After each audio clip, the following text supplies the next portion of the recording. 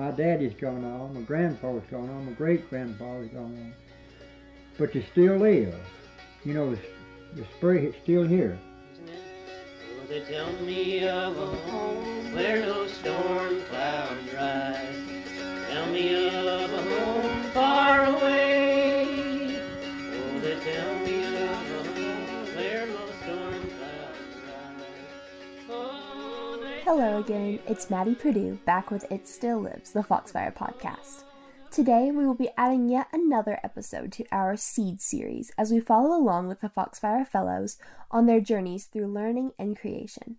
As always, please remember to consider the theme throughout this series, how tradition finds a new generation. Today's episode will follow Jayton and Kelton's journey as they focus on creating a functional boat through traditional methods of construction. Without further ado, let's get started. The evolution of watercraft has yielded greatly varied products over time. From Cherokee dugout canoes and reed rafts, to primitive kayaks for navigating mountain rivers and streams, to modern speedboats and pontoons, the art of boat building has undoubtedly affected the course of history and human activities for centuries. While there are several methods of boat building, each dependent upon the desired outcome, let's explore a little more into the steps of building Jayton and Kelton's specific boat. This is a brief guide to boat building according to the guys. Step 1. Find the square footage of the boards you're going to need to construct your boat. Since most wooden boats are constructed from planks, it is important to make sure that the total area of the wood you plan to use for your boat is enough to cover the bottom and both sides of the boat and the back once the planks have been warped to form the rounded shape. It's also important to find the correct type of wood for the boat you intend to build based on the density and the expense. Step 2. Now you can either purchase or collect the lumber you intend to use. Purchased lumber may prove to be less costly in terms of the time necessary to craft the wood, but it may also be extremely dry and chemically treated, therefore making the rest of the process a little bit more taxing. Step 3. In order to make sure that the wood is of the right thickness, you'll need to plane it. Now, while this process can be done by hand, modern planing machines ensure smoother and more consistent finishes. The thickness to which the wood will need to be planed is up to the carpenter. Step 4. Cut out and measure the design you have in mind for your boat. Make sure you have all of the necessary pieces and that they are all of the correct sizes. Step 5. Where a hand saw would have been the traditional method for ripping or cutting boards in half to thin them and produce more boards, the boys used a table saw to make the job a little bit more efficient. Step 6. Once all of the boards have been cut, planed, and ripped, cut your stringers or the ribs of the boat and lay them out flat. Put the boards for the bottom of the boat over the stringers to your desired length and width. Make sure to space them evenly and ensure that you have enough stringers to run the entire length of the boat. Step 7. Secure the planks for the bottom of the boat over the stringers using an adhesive of some kind. Modernly, waterproof wood glue will do the trick. However, traditional methods would have included the use of resins and saps, wood pegs, or other similar methods of fastening the boards to the frame. Once the bottom is attached to the stringers, attach the sides and back in a similar manner. Step 8. Set the sides down on the bottom of the boat. Bend the sides to create a point in the front, and then nail them down into the bottom boards, angling them towards the point in the front. Once the sides have been fully nailed down, then you can nail the point together in the front, bringing the sides together. Add any necessary supports inside the boat to stabilize the sides at this point. Step 9. Line up the panel for the back of the boat with the sides and the bottom. Just like with the sides, attach the back to the bottom first and then to the sides. Step 10. Sand down the inside of the boat and seal any holes to ensure that the boat will be air and watertight. Modern materials can include caulk and other sealants, while traditional methods, again, would have been comprised mostly of plant derivatives, such as saps or resins. In a final and more modern step, Kelton and Jayton used a wood primer to seal and finish the boat. A similar traditional practice would have been to seal the wood for waterproofing purposes with something like tar. As you can see, boat building methods have changed and become more time efficient over the years, but the basic craft remains the same. a time-honored art form vital to human excellence for centuries past and centuries to come. With that, let's hear some insights from Kelton and Jayden themselves. I'm Kelton. I go to Rabun County. I'm 15 years old. I play 3 different sports, and if I stay in all the extracurricular activities that I do in school now, I'll be the only person in the recorded history of Rabun County schools to letter in 4 different things, which I'll be very proud of. I like the outdoors. My heritage skill is blacksmithing, and I've already done carpentry. Well, I'm taking 2 engineering and manufacturing classes, which is woodworking and technological building. So I think it'd be good to have a different skill to learn. I'm Jayden. I go to Rabun County. I'm 16. I play for Rabun County's basketball team. I like the outdoors, and it's just more of being able to go out and be able to do stuff, because most people can't go outside and know what they're looking at and know what they're doing, and being able to be here, and after living here for a while, I'm able to go out there and look at all these different kinds of plants and which one's poisonous and which one you can eat. I mean, it's good to be able to come out and know what you're doing out here. I did the same thing. I did blacksmithing, and I just thought it'd be cool to learn something new and something that I could use. Like, if I needed to make something, or if I needed something that I know I could make from blacksmithing, it'd be a lot easier to go and buy. Math is a big thing for me. I actually want to be a math teacher when I grow up, and by using math, I'm able to define the buoyancy formula for the boat to make sure that it stays afloat, and the wood and stuff too, to be the right length that we need it to be. So can y'all explain to me what it is you're going to be studying? Well, our seed project is to build a boat based on the traditional practice of our ancestors that lived in the mountains here, and just to learn about how they did it and how anyone our age can still do it. We have a friend that is doing another project that will be using our boat to fish in the waterways and talk about how the waterways have changed throughout history. So this is a kind of niche project. So what really inspired you to pursue this project in particular? Just the fact that my dad and his uncle is a carpenter, and he's been working on boats for 40 plus years, and he'll be a great help to us, and I think it'd just be fun to learn what he does for a living for a day. So I know y'all have some pretty significant background knowledge on this topic. Can you tell me a little bit about that? A lot of carpentry work and some blacksmithing that we've learned so far, and I reckon that's about it for now. It'll be really helpful, but I think we'll definitely need to learn a little bit more about it. The rest of our family has been around for at least 60 plus odd years, and they all had to go fishing and hunting before machinery was widely used and boating was alive. So they all know a good bit about boating and how to build it. What do y'all hope to see as the final product of your project? Well, I think the result we're looking for is something that actually floats and can hold the 2 people that are going to be fishing off of our boat for their project. So do you think that's going to be difficult to achieve? No, not exactly. Since we can use modern tools that we have now and some of the tools that they have from the historical point, I think it'd be pretty easy to get it to float and get it to carry the people we need to. So other than the boat itself, are you going to be constructing anything else? We are making paddles and paddle holders on the side of the boat. And we'll be using our blacksmithing to make the paddle holders.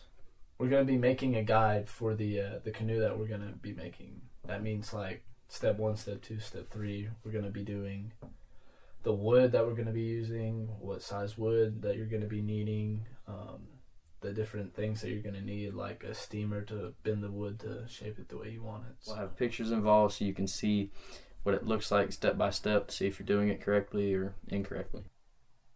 What sorts of research and resources and people are you going to be using to do your research for your project? Well, we're using people that are well trained in building boats and that have done it for a lifetime and for a living. and we'll be using just some flexible but solid and hard to break wood and some sealants like putty or silicone, just something to keep the water out of the boat and make sure it stays afloat. What type of wood are you going to be using for your boat? And then also, what type of wood are you going to be using for your paddles? Well, we're using cedar and red cherry wood. The cherry wood is for the paddles because it's much denser and heavier wood, so it'll be easier to cut through the water with it and pull yourself along. And the cedar is a lighter, more flexible wood that we can use to bend for the boat shape and for the ribs of the boat, and it'll be very light and very flotacious.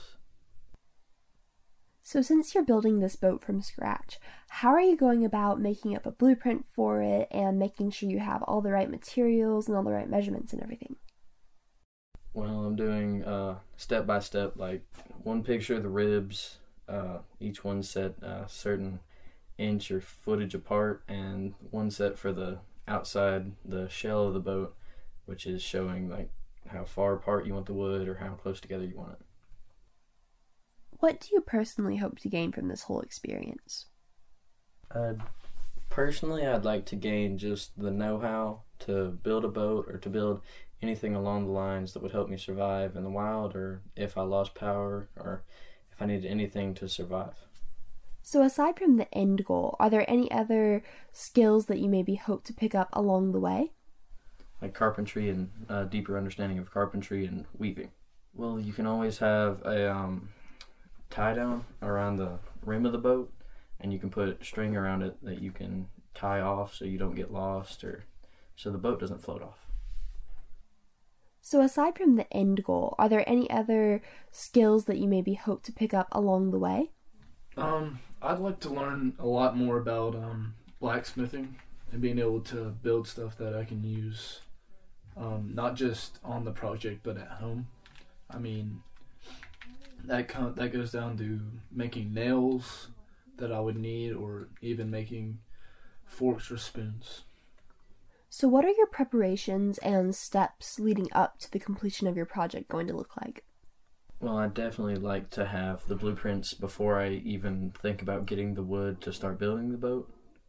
And once we actually have the blueprints, start thinking about the board footage and the wood that we need to start building, and then start bending and steaming the wood to our desired arch and angle, and then just make the ribs to put in the inside and finish building the boat. Putty up all the sides that might have leaks. Are you planning on having any tests or trial runs before the completion of your project? Definitely. We have lots of rivers by our house, and we live right by the head of the lake, so anytime we need to, we can take it to the dock at the lake and just drop it off and go for a test run. But if it sinks, it's shallow, so we can get it out. But we want to first use it on a pond, though, because of the fact that the water's not moving, and it'll make it a lot easier to get out. Our uncle does have a pond that we can use to test it. After that, if it survives the pond, then we'll take it to rougher waters on the river and then the lake. What most excites you about this experience as a whole? Just the fact that we get to learn something new, and that it'll be really fun to have a boat, and it would be nice to have a legacy in Foxfire, and if we could leave the boat here, it would be a great part of it.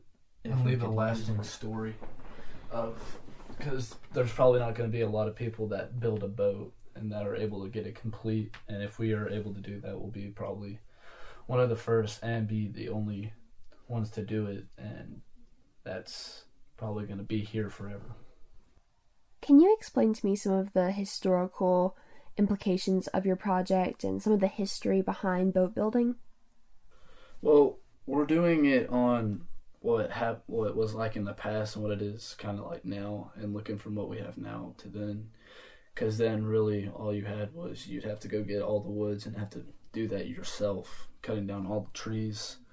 You'd have to do the work by hand. That means steaming that wood and waiting to be able to bend it, and as it progressed, you go from kind of like kayaks to canoes holding more people. From what a kayak, you could only hold one person, and then you get boats further up the line where you're fitting 2 people, but it's going faster. And then as it progresses and evolves, you would get engines and propellers that would push you without manual labor. You wouldn't have to use paddles or anything. It was kind of just the engine, and that's where we are now. So, what impact do you hope to make through your project's completion? Well, I hope to make a lasting impact, and one that is seen as a very helpful impact throughout the years, and that it teaches future generations and even our generation that anyone can do whatever they set their mind to, and that it's not just set in the past. I know you guys are pretty passionate about this project, so what really fuels your passion for boat building and carpentry? Okay, well, we're very into it because, well, our entire family's had a long line of boat building, and we're all used to it, and we've had some form of interaction with boats our entire life, and it's a dying art, that the old-time boat building and the ways that people made boats, it's not a lot of people know how to do it anymore, and it'd be great to get the future generations to read this article or listen to the podcast and just learn from it and just figure out how to bring back dying arts. And it's a fun hobby to do for many people. Are there a lot of boat builders in this area? In Rabun County, yes, because there's 2 different lakes that are in Clayton, Lake Rabun and Lake Burton, and I live 3 minutes away from Lake Burton, and lots of people down my road and throughout the highway are boat builders, or at least own a boat. They know a lot about it. To y'all, what makes boat building, carpentry, and construction, what makes those things art forms?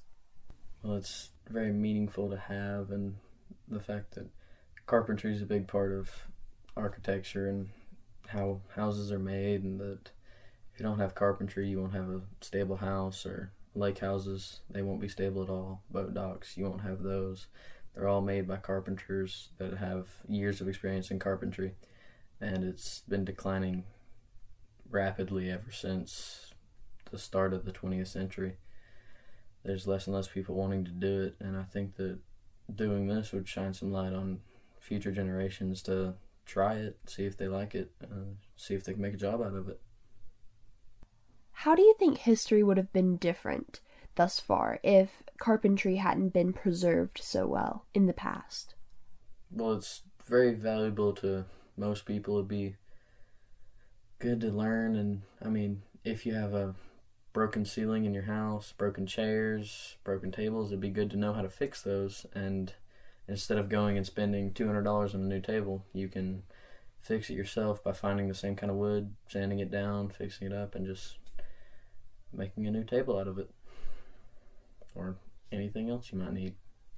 So how would history have been different up to this point had carpentry not really been preserved thus far? Well, I mean, it's a big factor in houses and even boats that are being used now. I mean, the kayaks you see at Walmart, they're based off of something from historical books or any type of memories that people have of boats. They're all based off of that. And if you didn't have that, there would be no speedboats, no pontoons, anything you could ride on the lake with, or houses. You couldn't build houses if it wasn't preserved. You'd have to go off of just straight architecture and forging skills, which is a lot harder than just building a house with carpentry skills. So without this stepping stone from the past on the way to the present, we probably wouldn't have even had the blueprint for what we have now. We probably would have had a completely different historical progression of not only boat building, but carpentry in general. Yeah, we would not be in the same place we are now in building standards, architectural standards. We would not have the bridges we do. We would not have the skyscrapers, the tall buildings we have in cities. We wouldn't have those if we didn't have the stepping stones of carpentry and architecture. Okay, so what will the future be like? if this generation forgets this skill? Like, if it stopped today, what would the future be like? Well, the future would be very different because even now the generations are banking on knowing carpentry and architecture, and if it just stops now, it's a lost art, and everyone would have to relearn it to even continue with building or evolving our learning of crafting and carpentry. It'd be very hard to move forward in life. So, what's something that people need to know about this topic that a lot of people don't know about it? That some people think that you can just grab a random piece of wood and throw it together and make a canoe out of it. It's a lot more grueling steps to it and a lot of time it takes to make the boat, and you'd have to work 24/7 to get it done in a quick time frame that you'd like. So what has motivated you to keep this fire burning and make sure that knowledge of this specific skill is preserved? Well, mainly the heritage of my family, my dad. He's a big impact on me, and it's a great thing that he's taught me throughout my life, and it's great to know, and I think I'll happily pass it down to my children.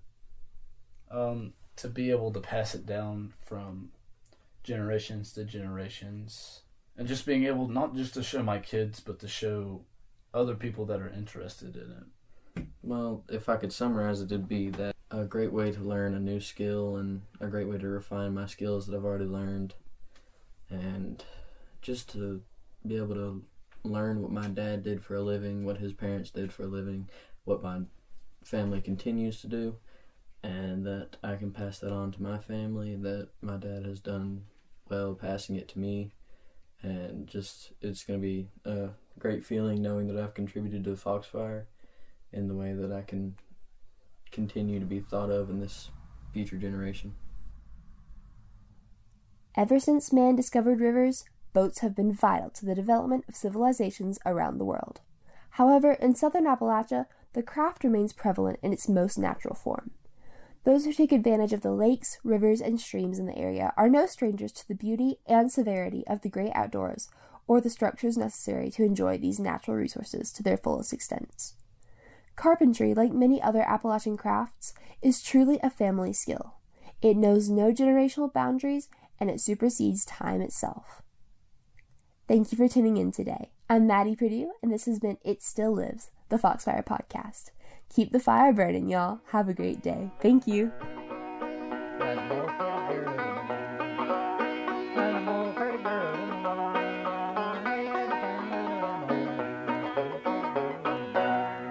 If you don't like that, you can throw it away. I like it.